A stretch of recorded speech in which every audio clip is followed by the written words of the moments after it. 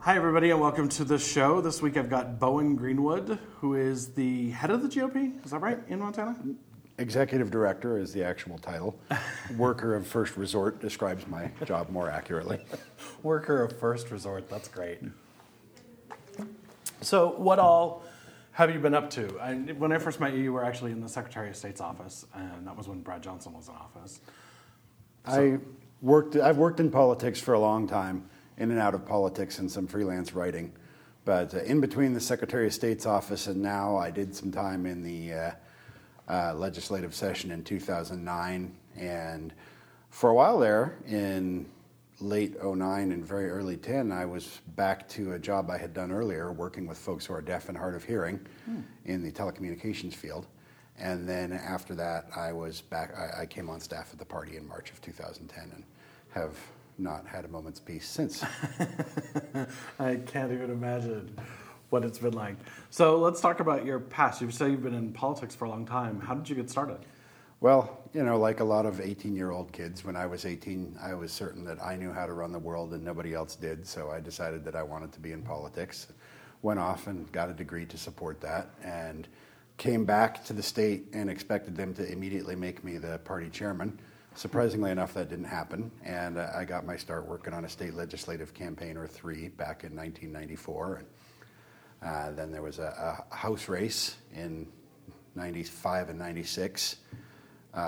Interestingly enough, my candidate lost in the primary, and then I got to work for the Hill campaign for a few short months before he got nominated before he got elected to Congress for the first time. And then I spent some time at the Yellowstone Art Museum, and back to a campaign, off a campaign, on a campaign.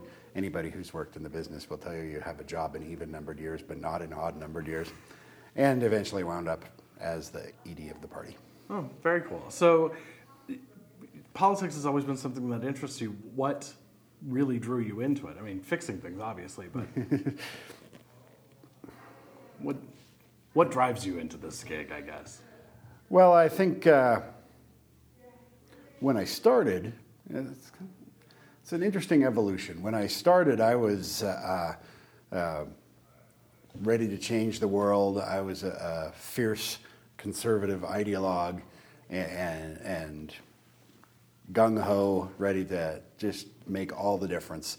And slowly, over the course of a couple of campaigns, I became more like someone who is more interested in winning rather than in why we win. And at the end of my time in the Secretary of State's office, actually, when we had lost everything, we held no offices in Montana anywhere or anywhere else for that matter, and the Democrats had a filibuster-proof majority in the Senate, and the concept of winning was completely and utterly destroyed. I slowly began working my way back to caring about why it matters to win rather than just winning. And now I would describe myself as, I do this because there are things I believe in that I want to do for the people I live with in my community and my state. Well, that's cool. I think it's an interesting evolution. I wish more politicians would go through it, actually. There's a lot of acrimonious, uncivil, non-debate that seems to be going on in our politics recently, and our last session was a microcosm of that, and it was a disaster in many, many ways. And were you involved in the session other than ancillary? Or? I was supporting. I was a supporting character in that play. I came up every day just to run errands or see what I could do to help folks. Obviously, everybody else was a legislator, and I was just not even on staff for the legislature. I was just there, so I didn't do anything but take notes for people and run errands and get the copies and the coffee. But yes, I know what you're talking about. It was a very acrimonious session. Yeah, and I guess, so have you ever held office yourself? Well, interestingly enough, once I did write myself in for precinct committee person and get elected by one vote. So that was the last time I've held anything close to a public office. And now you're running for something, and this is interesting because you're running on a write-in campaign for The clerk of the Supreme Court. Okay. If you, I didn't realize we elected the clerks. That's interesting. I'll just tell you as much of the story as you want, and I Sure. invite you to cut me off as soon as I get boring. Most folks don't know that we have an elected clerk of the Supreme Court. It's a very low-profile office. And oddly enough, it is a partisan office, which I don't understand why, but it is what it is.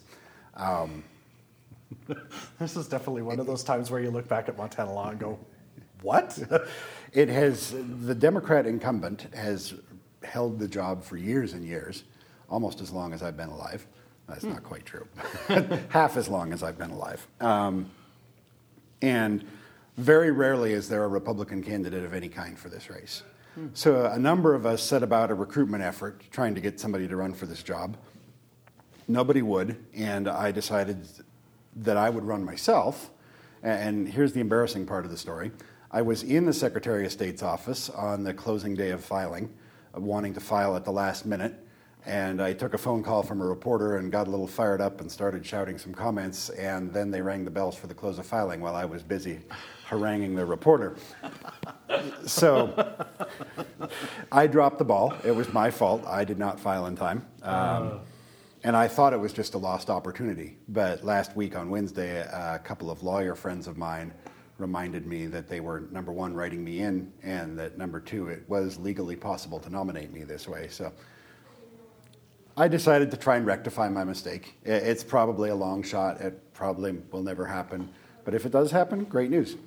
So this is for the primary election. This is not for the general. So you're That going to is be correct. written in, and if you, is there anybody else that's been put up for the primary? Or? The actual office that I am running for would be Republican nominee for the clerk of Supreme Court.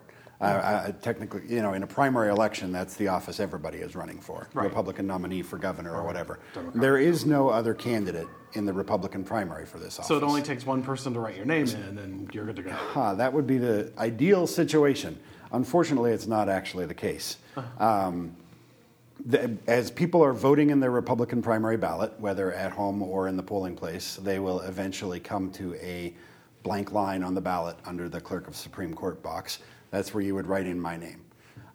Ordinarily, a write-in candidate must file a declaration of intent in order for their votes to be counted. Right. However, in a case where there is no one else on the ballot for that office, the votes are counted regardless of whether or not the write-in declaration was filed.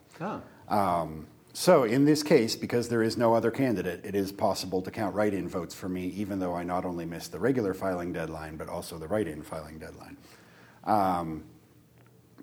The way that law works, however, is I can only have my name placed on the ballot in the fall if we manage to total 5% of the votes received by the last successful candidate, which in this case is Ed Smith in 2006, and the 5% number works out to 11,186. So it's really a rare circumstance in politics where I'm not running against another person, I'm running against a number. We have to get 11,187 votes to place my name on the ballot. Interesting. So, and that's statewide, yes? That is statewide, yes. So we have a Supreme Court position that's not, it's a clerk position, so what exactly do they do? They schedule cases for the Supreme Court and presumably also answer the phone as far as I can tell. And it really, obviously, I'm sure, is not a policy-making position. One does not get elected to clerk of the Montana Supreme Court and then immediately set out to repeal Obamacare. No, it would seem like an odd place to start. It is a clerk's job. You schedule cases, you help them with the paperwork, that sort of thing. I sort of like that aspect of the job, actually. And so I think in the unlikely event that I actually win, I am sure that I will be happy in that kind of a role. Very cool. So, one of the things we're talking about, we have the deadlines for filing, and people obviously have to get their campaigns going. And one of the things, how hard is it to get people to recruit people for positions? I mean, you said you ended up running for this one, and you're the head of the party. I did sort of drop the ball on this one, and it depends on the position. It's obviously not real hard to recruit people to run for governor. No, in fact, we need a little bit different. It is the lower profile the office, the harder it is to recruit people for it. for example, legislative races, the more difficult the district, the harder it is to recruit people for it. Define difficult district. Well, the way redistricting works, you typically end up with districts that are considered quote unquote safe for one party or the other. It's extraordinarily unlikely that a Republican is ever going to win any of the downtown Missoula districts. It's extraordinarily unlikely that particularly liberal Democrat anyway is ever going to win the southeastern Montana district. Right. There are other districts like that. Those are just two of the more glaring examples. So, if you go to southeastern Montana, if Representative Randall decided not to run again and we had to recruit a new candidate down there, it would not be hard, because everybody knows all you got to do is win the Republican primary and it's a done deal. On the other hand, if I go to downtown Missoula and I'm trying to recruit a candidate, it's extraordinarily hard to recruit them because they look at the vote totals in the last 10 elections and see that the Democrats have received 60 to 65% in every one, and what's the point of running for that? What's the point of wasting your time? Yeah. So recruitment is easy or hard depending on the office, really. So how was it this last session, or this last, election cycle? I don't know how it works on the other side. In our party, we have what we call a legislative campaign committee, which is composed of legislators who volunteer for the job during the last session, who are responsible for recruitment.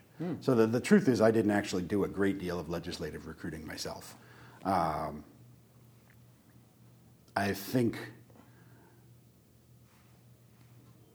a lot of that depends on mood as well. Recruiting in 10 was extraordinarily easy. The mood of the country seemed to be running in our favor, and a lot of folks were eager to step up. It probably was not as easy this year as it was in 10, although we still had very little trouble getting a fairly good crop of candidates. Interesting. So how are your races going? I mean, how does it look at this point for your side of the aisle? Well, we're going to win everything. You heard it here first, folks. The fact of the matter is, obviously, the Senate race is going to run effectively 45-45 or something close to it, right up until Election Day. And then... I wouldn't want to be working either one of the campaigns. Barring some kind of major scandal or major change of affairs, I expect personally that race will run pretty close right up until the end. And this will not surprise you, but I believe we're going to end up winning it. But I'm sure that my counterparts on the other side of the aisle would give you a different answer to that.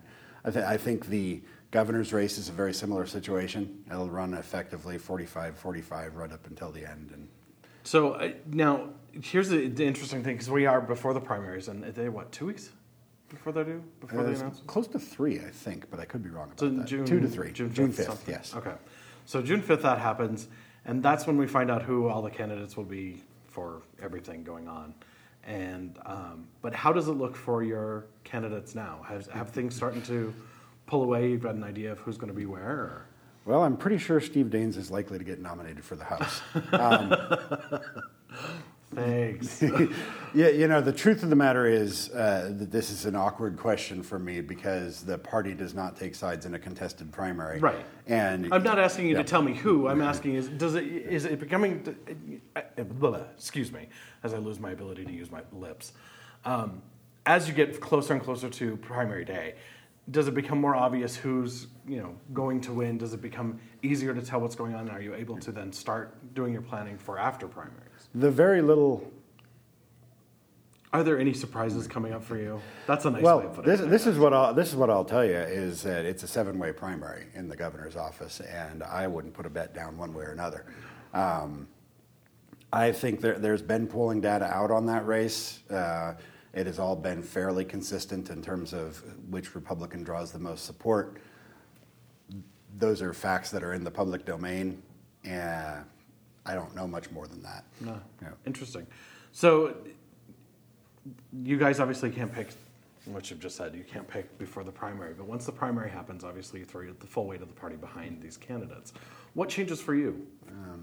Well, number one, I'll stop having candidates call me the day after radio interviews complaining about how I'm biased because I mentioned polling data.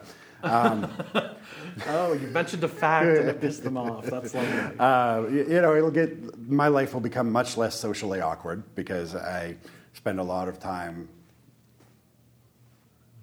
assuring people that I don't have a preference, that, whatever vote I cast, you'll never see it in my day-to-day work, and I think I've been fairly good about that. And so my life will get less socially awkward in terms of the gubernatorial campaign.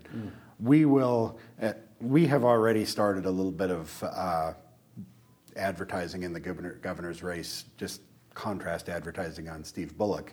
And I assume that once we have a nominee, we'll be able to start doing some favorable advertising in favor of whoever our nominee is. So things will get more expensive. I'll have to start paying for more ads.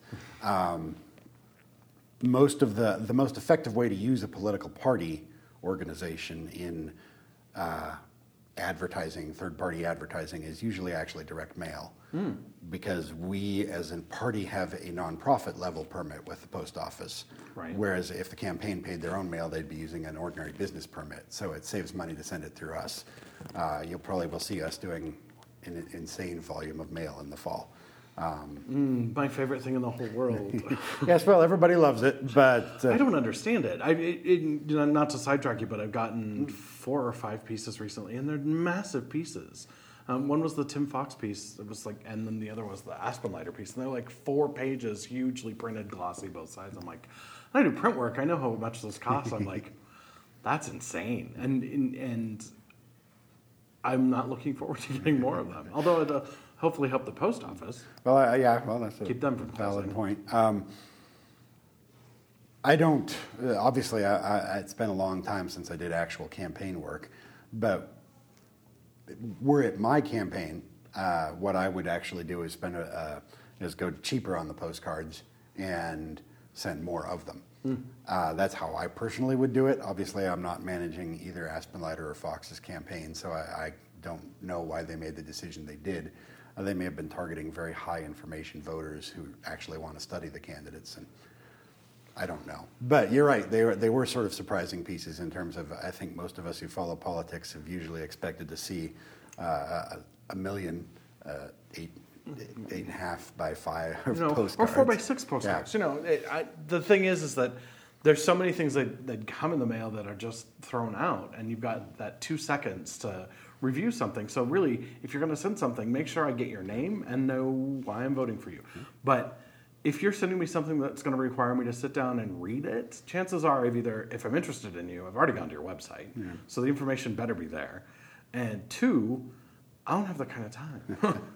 You and I come from the same place on that. Well, except that it's my business, so I had to go through and read everything just to see what was in it. But if I had the... For the normal voter. For the normal voter, 2 seconds as they throw it in the trash is what you get. Right, and so I don't understand it. So that's interesting. What about how is polling done in Montana? And the reason I'm asking this is because I've had a cell phone as my only phone for ever, since '95, and I've never gotten a call on a poll ever. And I think it's interesting because there are so many of my friends, especially people younger than me, that is the only way they communicate. They never have any intention of getting a landline. And as far as I know, the polls are still only done with landlines. It's an interesting question, and I know that there are some polling companies that do cell phones and some that do not. And I'm not a pollster. I don't know exactly how it works. I think that when they don't, they have some kind of math that they apply to their results that tries to predict how cell phone users would have answered if they had called them. I'm really kind of pulling stuff out of my ear. This is outside my field of expertise. But it's an interesting question, and I know that the different polling companies try different means to adapt to it. The truth of the matter is that at this point, we actually do almost no polling out of my office. And that's because, number one, we don't have a role in the contested primary, and the Rehberg people can afford their own polls. And number two, we're not really an active advertiser or voter contact operation yet, so we don't need to do a lot of polling. I don't know. When we do, I will be hearing from the pollsters who want the business about what sort of methodology they use to account for that. But I don't know the answer to that question. Well, I think it's becoming more interesting because, of course, as voting skews towards the middle of the age range in the country, it'll become more about how do you contact a legitimate mathematical or statistically valid group. It's a very interesting question, and there's a part of me that wishes I had studied polling in college because, number one, it's an easy way to get rich, judging by how much they charge, and number two, it's just a fascinating science, trying to come up with an accurate number of what the voting public really thinks. So, with polling that you've worked with in the past on other campaigns, how accurate has it been? Well, there's a difference. There's two kinds of polls. There are polls that are intended to be released publicly, like the public policy polling for things, for example, like the New York Times polls or CBS or CNN. They do polls that are intended to be released publicly, and those will be accurate, within 4 or 5 points, I suppose. But they are designed for a story. They're trying to they're trying to sell a story. CNN wants people to look at their poll story and see, Obama's up, Obama's down. They're trying to attract viewers. There's an internal poll that is not intended ever to be seen except by campaign professionals. I would expect to see being much more accurate, just because we need to know. It's one thing to go out and say, do you support the repeal of Obamacare? It's another thing to find out exactly, do you know what I mean by Obamacare? Do you know what things are in Obamacare?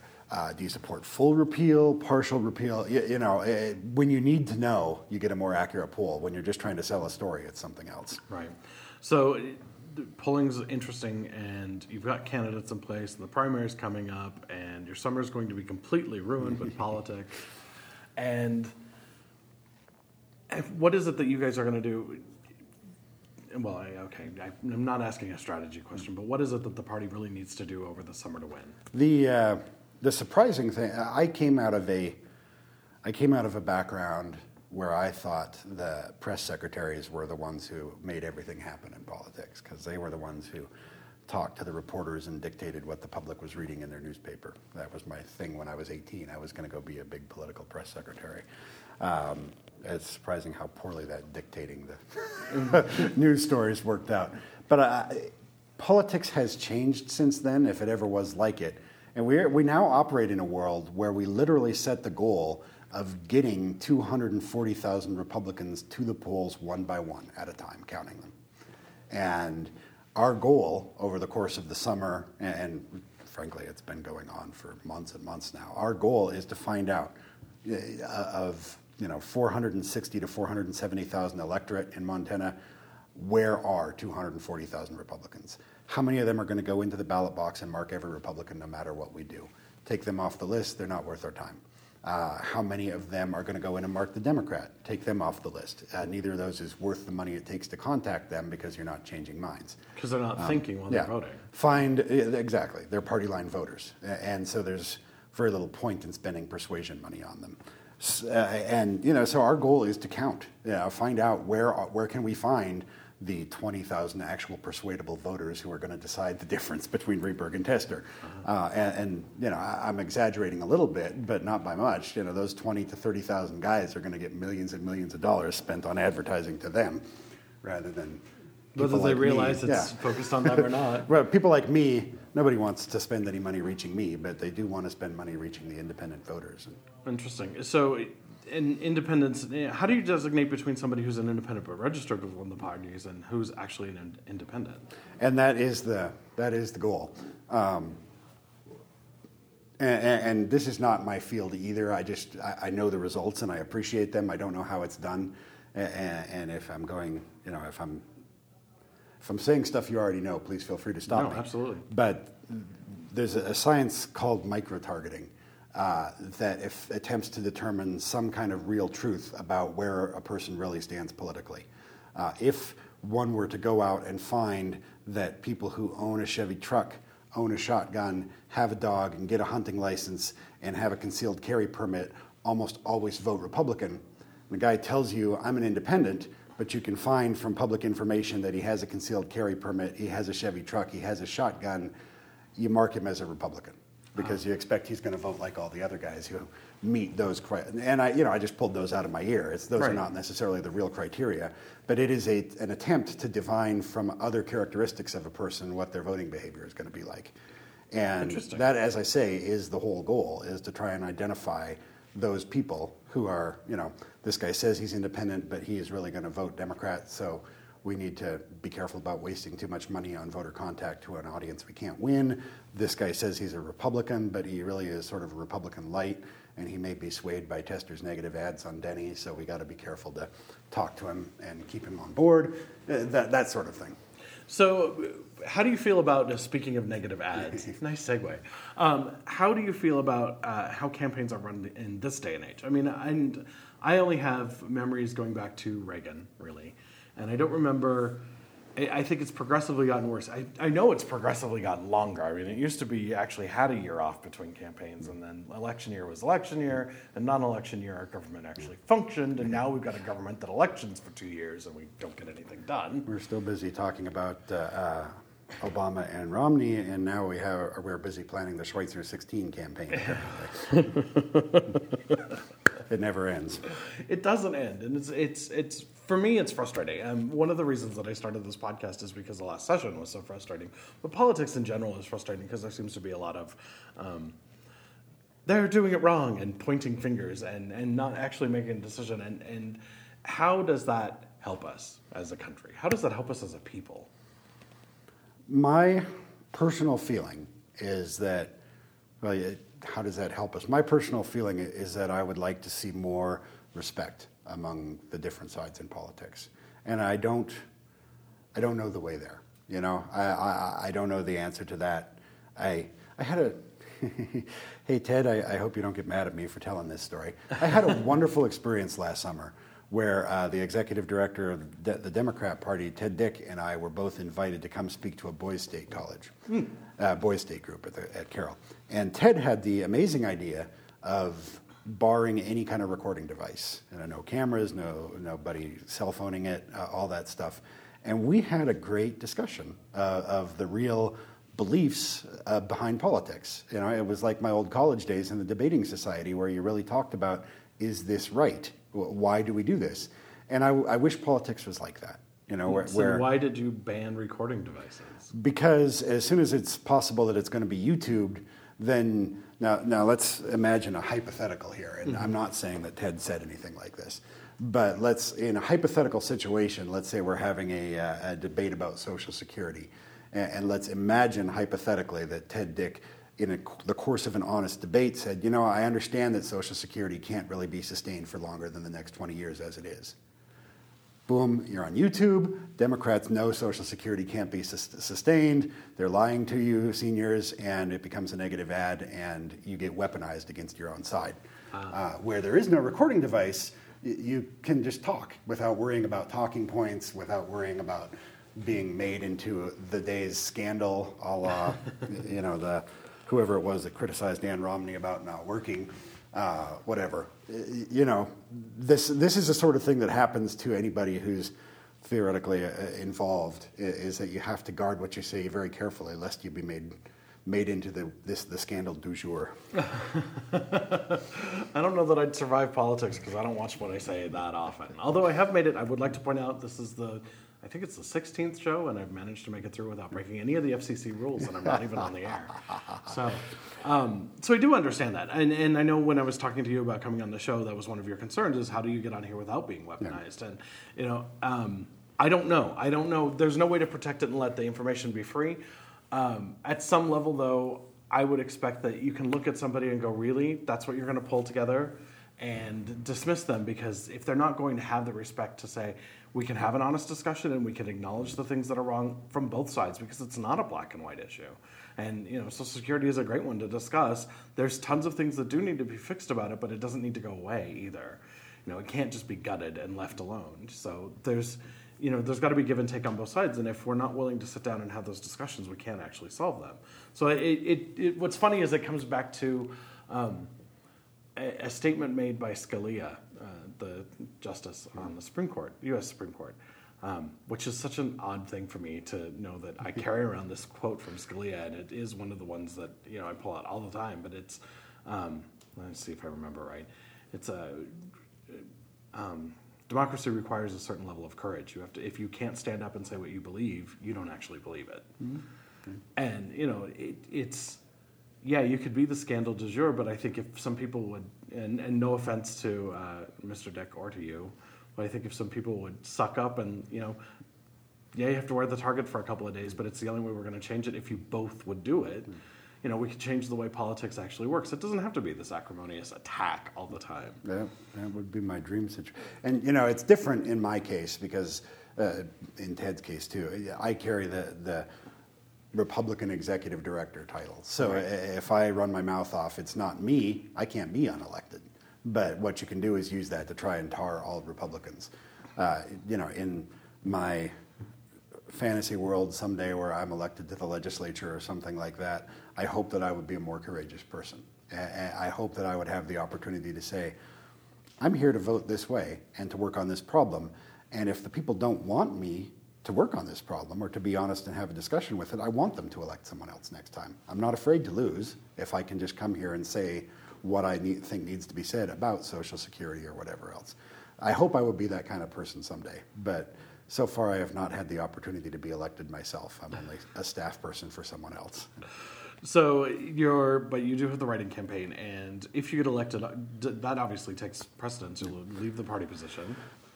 I'll cross that bridge when I get to it. I assume that in the unlikely event I am actually elected, I will go and be the clerk of Supreme Court. And fortunately, there are a good, healthy number of young folks coming up through the political woodwork now who could take my place very well. So talk about that a little bit. I know the Republicans have the young Republican groups on campus and other recruiting efforts in the area. How do you coordinate those? What exactly is your outreach with those? It's hilarious that you suggest coordinating them. What, is that a bad word? No. It's just that we would like to be much more coordinated than we are. For example, I always have a special rate for college Republicans and young Republicans at our kickoffs and conventions and things like that. And we like to build a sort of symbiotic relationship where we can get a few CRs or YRs in to the convention gratis in exchange for working, and helping with the platform plank conventions or the presidential delegate selection. It's an educational opportunity for them to say, I helped work on the delegates who went to Tampa to vote for Mitt Romney and or Ron Paul, hypothetically. Do you want to discuss national politics? Heaven help me. So I think it's a great opportunity for CRs to get into the convention and do some work that they will really benefit from later on when they are ready to get out of college and be a staffer themselves. And it's a great opportunity for us to get some work done that needs doing and not have to pay someone. Volunteers, yay. Yeah. So, we like to build that kind of an operation where everybody benefits mutually. You usually see in every campaign the CRs find one or two candidates who particularly excite them. And they usually will go and give their volunteer time too of their own accord. And that gives them a very valuable campaign experience just to avoid crossing any wires for the 12 cycle. I'll say that in 2008, all of them were very much involved or a lot of them were very much involved in the Fox campaign. It's sort of a mystery to me how that symbiosis occurs, but there's usually one or two candidates who really attract the young vote, and they go to work for them. Interesting. So now, how does the state party organization, and I wonder if this is the same between the Democrats and the Republicans, how does the state party organization interface with the county organizations? Because I've been to county meetings. The theoretical way this works is that Republican voters in the primary on June 5th will elect precinct committee people. Precinct committee people will elect county officers. County officers will go to the state central committee meeting and elect state officers.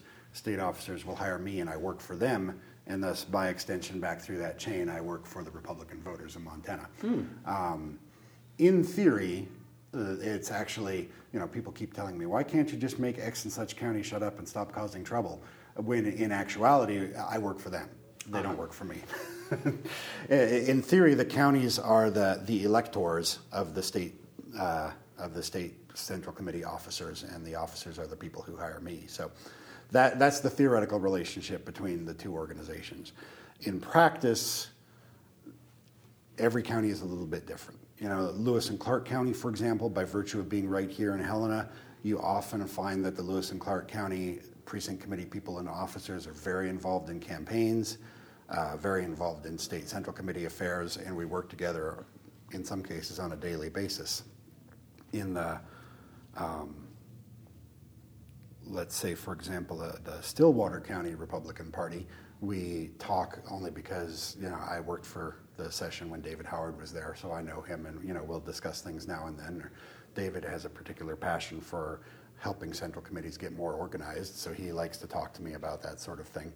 But, it's only because of a pre-existing relationship. I might otherwise never hear from the Stillwater County Republican Central Committee.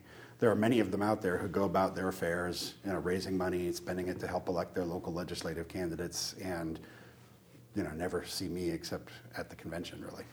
And when is your convention? Our convention is June 14th through 16th in Missoula. In Missoula? It's...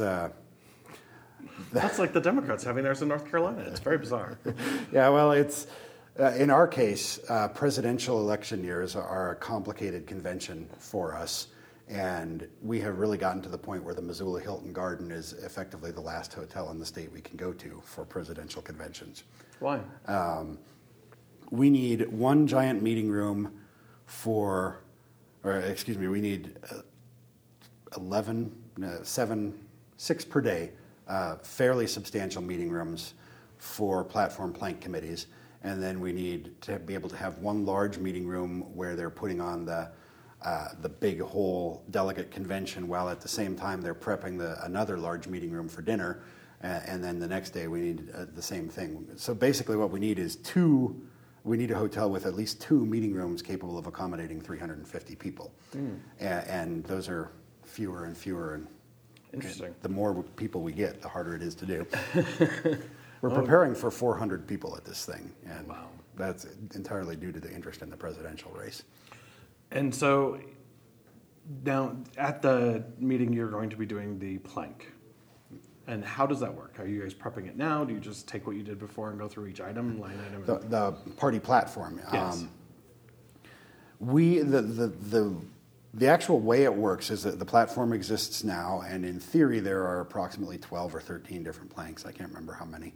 And each plank will go out to a committee focused on that plank.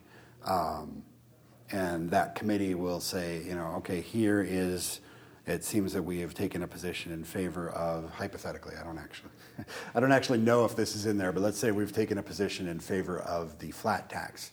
And meanwhile, the Romney and or Ron Paul campaign is not in favor of a flat tax, they're in favor of a 2-tier tax system. So let's maybe adjust the platform to match what the presidential candidate is talking about. And do they often go in that way, or do they sometimes go, nope, yeah, we're going our own? It can go either way. Our National Affairs Platform Plank Committee, for example, is famously contentious. In 2010, the first time I worked on it, and that's the plank of the platform that has positions on the United Nations, for example, and illegal immigration and things of that nature. When I worked that convention in 2010, which was my first convention, we had about 3 hours for each plank committee meeting, and they burned up their first 3 hours and weren't even a third of the way through, and were spending the entire rest of the convention finding corners of the hotel where they could carry on their debate. So, there are some that are fiercely independent and will not listen to any guidance, and there are others that are very keen to make sure the platform is in line with the national party or the presidential campaign. So, and these are the county people that come in and delegates to the platform convention are county central committee members and candidates for offices at the legislative level and above. So how do they get onto each of the committees, I guess? Or are there standing committees? They make requests, and if space is available, we try to meet those. But do you pick them, or? I do with the party chair and some of our other staff. We all work together on it. Very cool.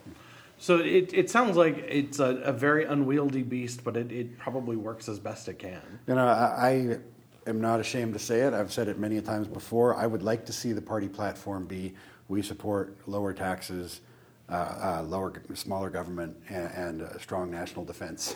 And one stronger sentence? families. I would like to have a one-sentence party platform and be done with it, because let's face it, you get to the legislature and nobody votes according to the platform anyway, so for what purpose does it exist?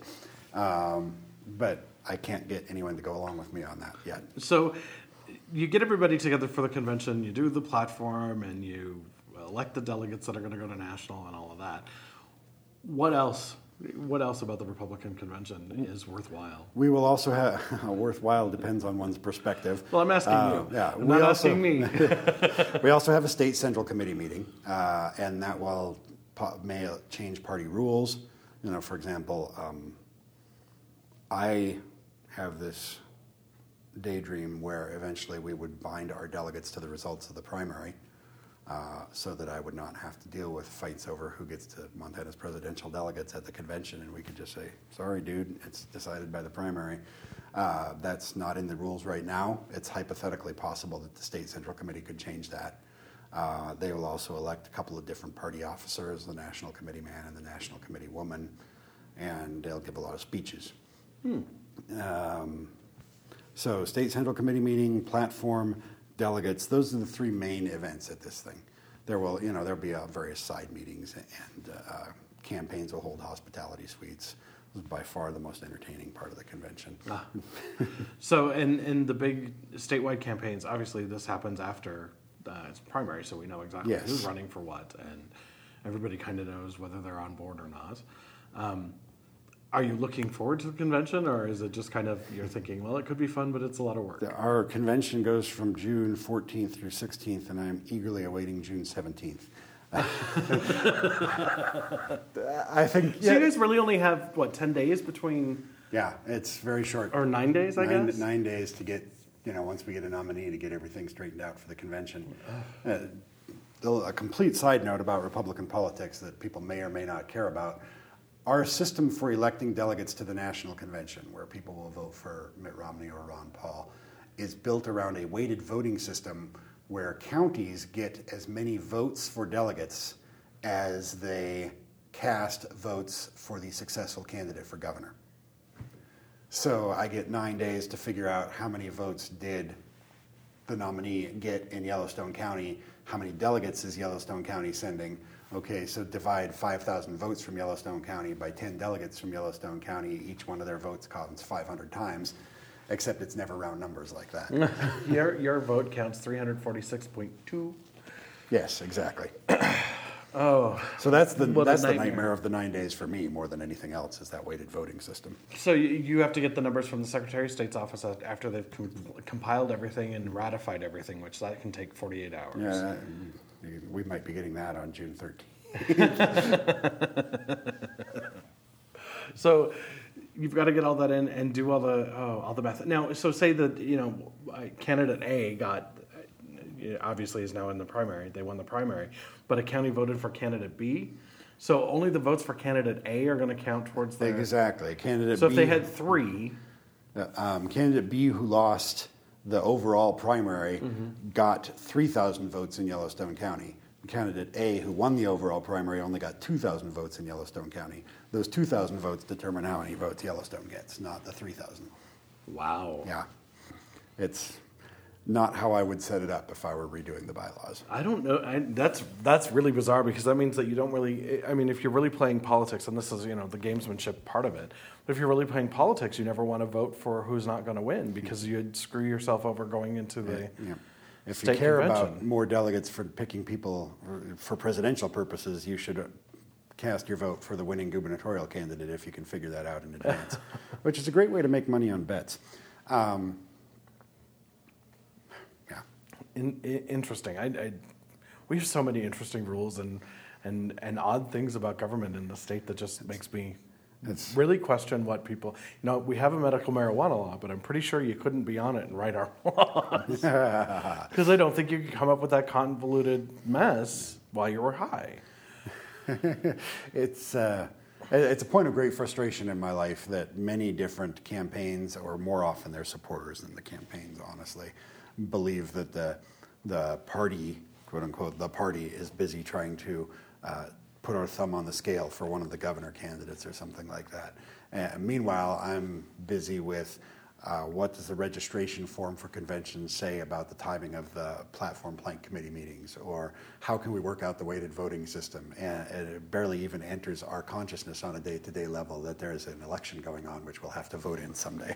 Well, and that's probably smart, because if you get too tied up into it, you do want to try to affect the outcome. So looking at the other side, how do you see politics at this point? How do you see, are their campaigns running well? Where do you see that you guys are strong? Where do you see that you guys need to work? You know, the honest truth is that, I remember, this is something I've pondered for a while, Democrats and Republicans really look at politics differently. And that'll seem obvious, but what I mean is we look at the business of winning elections differently. I've always remembered, and hi, Senator Cooney, I hope you hear this. In 2000, I thought Senator Cooney was the Democrats' far and away best choice to run against our guy. Run against who? Judy Martz, sorry. He's, clean cut, sharp looking guy, very professional, which Montanans like, and had a good set of policy positions. I thought Cooney was by far and away the favorite choice, and he didn't even come in third, I don't think. And I never understood why they didn't nominate him and instead nominated Mark O'Keefe. Meanwhile, I'm sure the Democrats say the same things about us. How could they possibly come up with, Roy Brown for governor or something like that? So we see things differently, and I see things that, for example, that the Tester campaign or that the Democrat Central Committee is doing that I just don't understand. And they, I'm sure, say the same thing about me. So I'm, take it as for what it's worth. It's just my opinion of how the things should be done. But they're dropping a bunch of really cheap flyers in legislative races, stuff that is made on a photocopier and not a high quality one at that, and just really looks bad and unprofessional. And I don't see the point of dropping an unprofessional, unmemorable piece in April when the election is not until November. Right now, for example, Tom Burnett's district in Bozeman, they dropped one of those style pieces on Tom. And right now, most of the people who will vote in that race have already forgotten it ever showed up. And I don't get the strategy of dropping voter contact pieces 3 weeks apart. And somebody's probably going to hit me for saying all this stuff. They ought not to know somebody on this. your side that's doing the same thing. Yeah, well, I'm sure there is, and that's what I mean. I'm sure they have equal criticisms of my side, and I'm sure there are things we do that don't make sense to them. So, if you ask me, what are their efforts looking like? I think their legislative strategy is one that I don't fully have my head wrapped around yet. Tester and Rehberg is not a mystery. Grab hold of all the cash you can get and spend it on TV. Yeah. I find the House primary fascinating to watch on the Democrat side because there's not a dominant insider candidate that I can see. I mean, obviously, there is one candidate on the Democrat side that has the support of the Baucus machine. That's not a mystery. Who's that? And I honestly asked that. I've had Stutz and Diane Smith on, Rob Stutz and Diane Smith on the show, and great candidates. I went and saw their candidates debate in Missoula, and across the board, I thought they had a really strong slate. Not everybody, but it wasn't like when I was watching the Republican governors and thinking, wow. The perception on our side is that Kim Gillen is Baucus's candidate. Okay. Keeping in mind that I'm someone who probably spoke to Kim Gillen once in passing during the session, so I could be completely off base and totally wrong. It happens with alarming frequency. But that, my perception is that there's the Baucus establishment candidate out there, but not really blowing it away, and then there's 2 or 3 who could make a claim to being the liberal base candidate. And neither of them is really opening it, or none of those 3 or however many are really opening it up and blowing it away. And it's just really interesting to watch.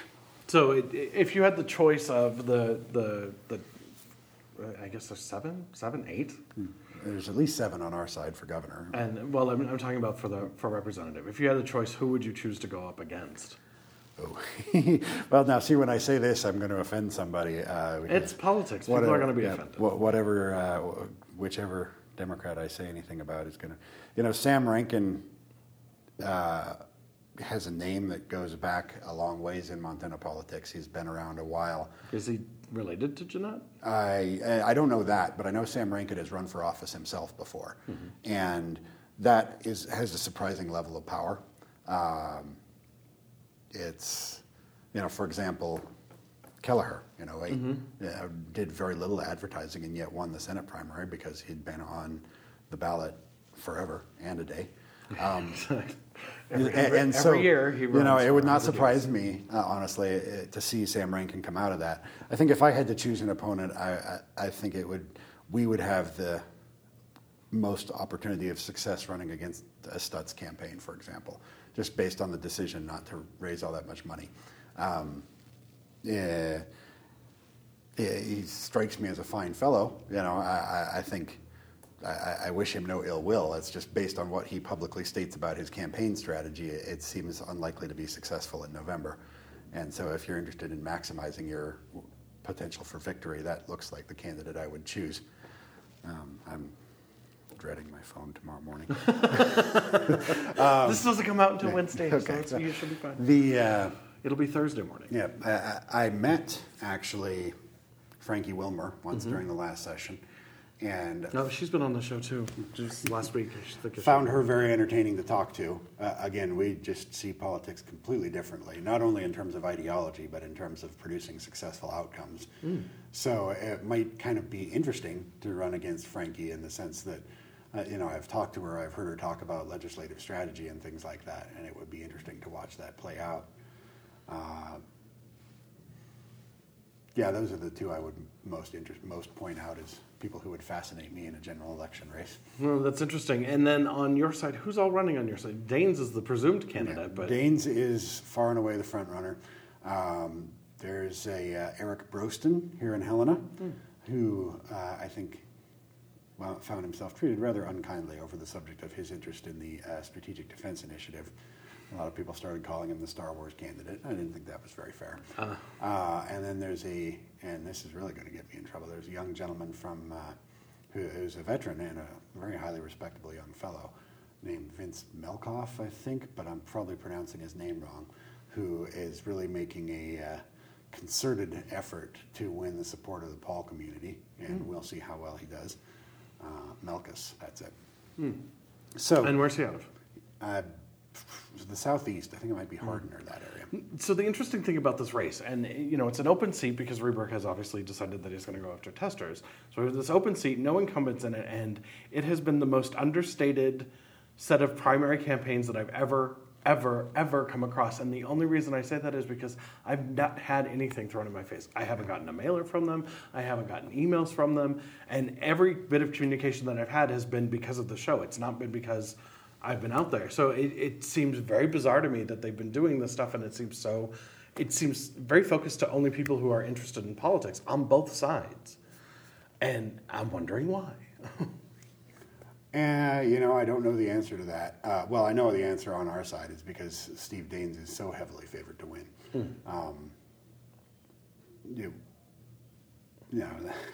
I don't feel any concern about saying that, whereas I would feel some concern about naming one of the governor candidates being heavily favored to win, just because Steve Daines' support is so broad and deep. It would be very unlikely for him not to win the primary. That's easy to explain on our side. Well, and that's what everybody has said on the other side too. When everybody that I've talked to, the presumptive is Daines. So. On the Democrat side, again, I don't necessarily always have the same thoughts about how to do voter contact that they do. So they might be doing something that I don't understand or even have a grasp on. But from what I can see, you're right. I haven't seen anything until Kim Gillen started placing ads right now. YouTube videos aren't going to win you a race, in my opinion, but nonetheless, they do them with alarming frequency. Well, and Stutz's campaign, and Rob is a great guy, but his campaign is relying a lot on social media, and we're still, as a state, our penetration for broadband internet is still less than 60%. It's... Social media is one of the things that's most fascinating in terms of how we get a grip on it. Right now, and I've made my little jokes about this in public, so I'm not ashamed to say it. I have the great pleasure of having officially, quote unquote, liked Jon Tester on Facebook, my kingdom for another word to describe that, and not liked Steve Bullock or some of the other major Democrat candidates, which makes me a prime target for all their Facebook advertising, which gives me the chance to click and click and click and cost them $1 every time. And I'm sure the other side is doing that to us too. So what I'm saying is Facebook advertising so far, it has not been figured out in a way that actually delivers votes. Well, and in my life, in my real life, part of what I do is manage social media for a couple of different companies. And one of the things that I found is the harder you work at it, the less it works for you. It's much more sort of if you sit back and just let it be and keep an eye on it and hand it the right pieces and let it deal with it, things go better. I've watched so many campaigns recently for major advertisers just absolutely blow up in their face. I mean, McDonald's got fried, Coca-Cola got fried, Mattel got fried. That's an awesome pun there. McDonald's got fried. I worked hard at it. But the McDonald's one is a great study in what can go wrong. They were talking about, have this hashtag on Twitter, and tell us about your great experiences at McDonald's. And people turned around and told about their worst experience. And of course, you give people a chance to talk, and they're going to tell you about the things that bother them first. Yeah. Well, you got to, that's human nature. It's what we do. And so it's interesting. I think it's, for some of the companies that I've worked with, and they're smaller companies, but it's very much a matter of, just be calm with it and let it grow on its own organically, because the people that are going to get involved with you and like you or follow you on Twitter or whatever it is that they have to do. What is it that you do on Google Plus? You sit near, you join a circle and sing Kumbaya. Whatever it is that you're going to do, that they're going to do, let them decide to do it on their own. They're far more likely to then follow you when you decide to do something that's a little more iffy, rather than setting it up to, hey, we're going to do this, we're going to take the world by storm, because the world's going to turn around and go, oh, aren't you pretty? Yeah. So I find it interesting. I tend to block ads from Facebook. I've heard that's possible to do, but it would take away my chance to click on the other side's ads. So let's see. Social media has been, obviously it's been, last year it blew up in the session. Twitter was huge. Facebook has been used very well. How are candidates on your side, embracing it now? Because they didn't in the session. There was, Mike Miller was really one of the only people who used Twitter to any sort of effective Mike and me, if I may say so. Yes, well, I'm talking about candidates, right, sir. Candidates. Right. I think the Montana GOP account was famously hated. But anyway, that's my job. It's okay. Chris Shipp was on Twitter too. Oh, my word. Ship and I go back a ways. He should come on the show, because he'll say something. We have seen a growing number of Republicans sort of dipping their toes in the waters of Twitter. Facebook seems to be much more popular with our candidates, as far as I can tell. And I guess I would be sort of at a loss to explain how that evolved. But possibly after the last session, I know that I make a choice sometimes between whether I put something on Twitter or just Facebook, based on the fact, or based on whether or not I really want to talk. I really want to engage in a conversation with Democrats over this, because there are far more Democrats will respond to what I say on Twitter than on Facebook. Far more Republicans will respond on Facebook. So, for whatever reason, the social dynamic is that Republicans congregate towards Facebook in terms of our campaign. One more reason I don't like it. No. Well, I can tell you they're not using Google+, but... Nobody is. Don't feel bad. Even my nerd friends aren't using Google+. Every now and then I put something on it just out of sympathy.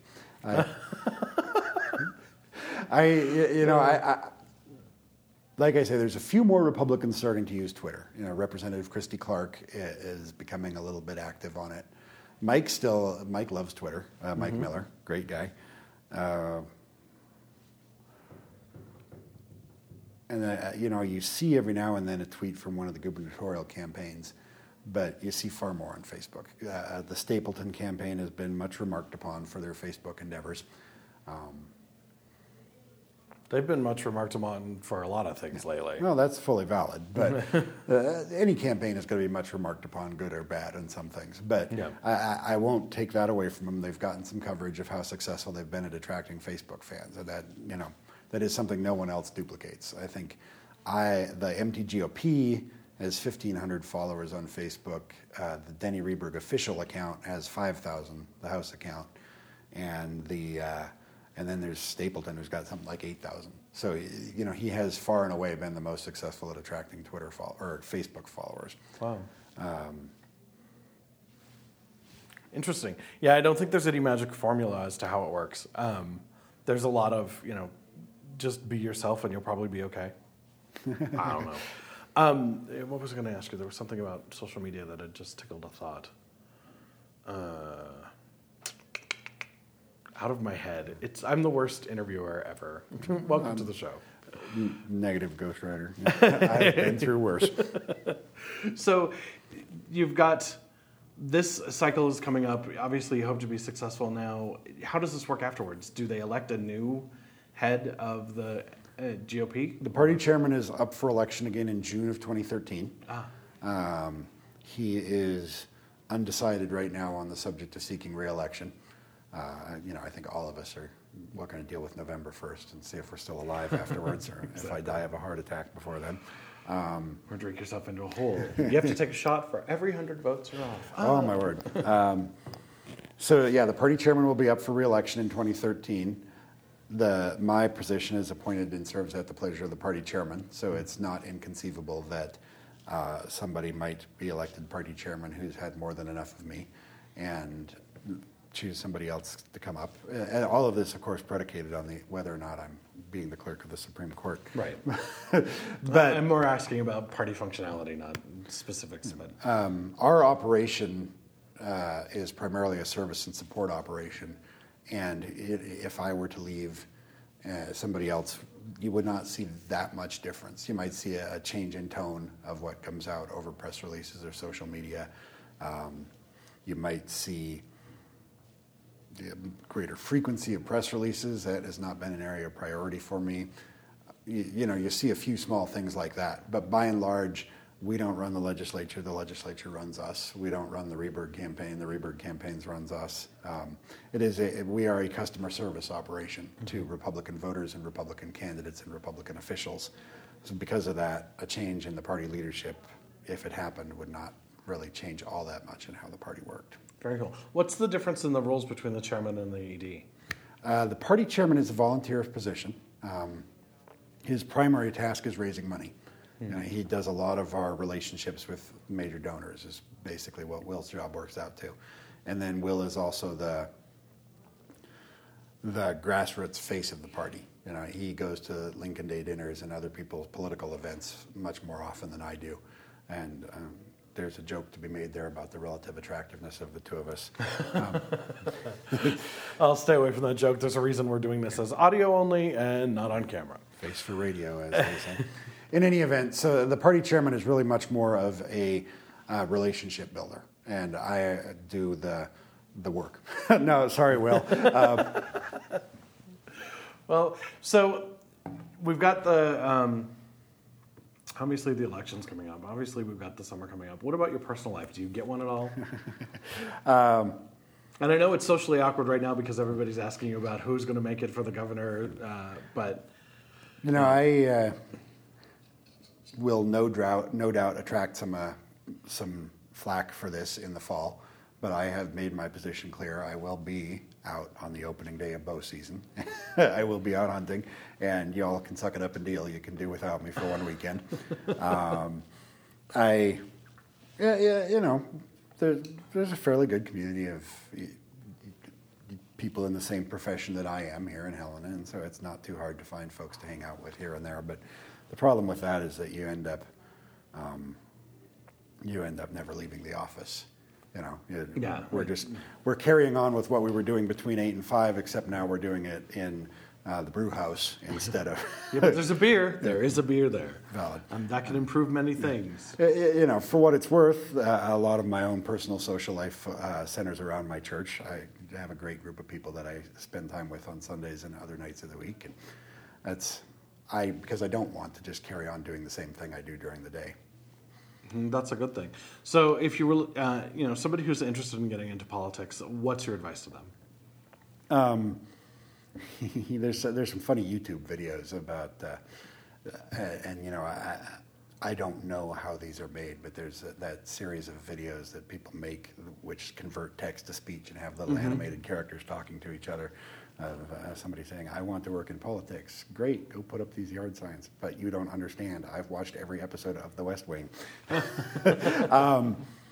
If you want to be involved in politics, my advice is always learn what I failed to learn at first. Do the work you think you're too good for. When I was a young man, I thought I was ready to come back and be the party ED right away on my first day out of college when nobody had heard of me. And what I eventually found myself doing was pounding in yard signs and dropping literature on doors. And the people who work are the people the candidates want to have around. My advice for someone who wants to be involved in politics is pound the signs, drop the literature. You will become valued based on helping people. And once you become valued because you help people, you slowly grow into the role you always dreamed of. We all get into politics because we want to change the world, but it's a slow process before you get to the point where you can do that. And at some point, I will let you know if I ever find it. So, let's see. You've got the Twitter account, MTGOP. Do you have a personal one as well? I do have a personal Twitter account at Bowen Greenwood. Okay. You will find the certain difference between the two of them. One would hope. And then, obviously, you're the executive director for MTGOP. Is it .org or .com? MTGOP.org is our website. Okay. And my personal website is bowengreenwood.com. Okay. And Facebook? Yes, the party has a Facebook account. I also do. Okay. And the write-in campaign also has a Facebook page. So. And we'll include links to all of that. And I'm assuming you have some sort of fundraising that you're doing for the... Sort of. It's a 3-week operation here. The fundraising is relatively limited for the write-in campaign. But I do have a Pyrrhix account set up, and if folks are kind enough to donate, I will spend it on appropriate voter contact measures. Awesome. So thank you for very much for being on the show. I know that you were nervous coming on because it could be an attack thing, and I specifically stayed away from some subjects that are near and dear to my heart. One, because I get fired up and can't shut up, and two, because I don't want to put people in the position of attacking them on the show.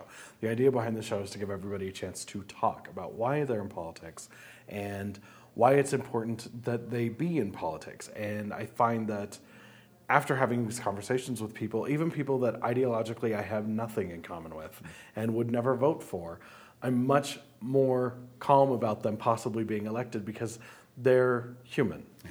And I think it's important that everybody gets that chance to sit down and talk. So if you have any candidates that you feel should come on the show, by all means, let them know. Anybody out there who wants to come on the show, is involved in politics, or even just interested in politics, get a hold of me. Information is on the website at politictickboom.com. Or you can find our podcast in the iTunes podcast directory by searching for Politic Tick Boom. And that's it. Thank you very much. Well, thank you very much.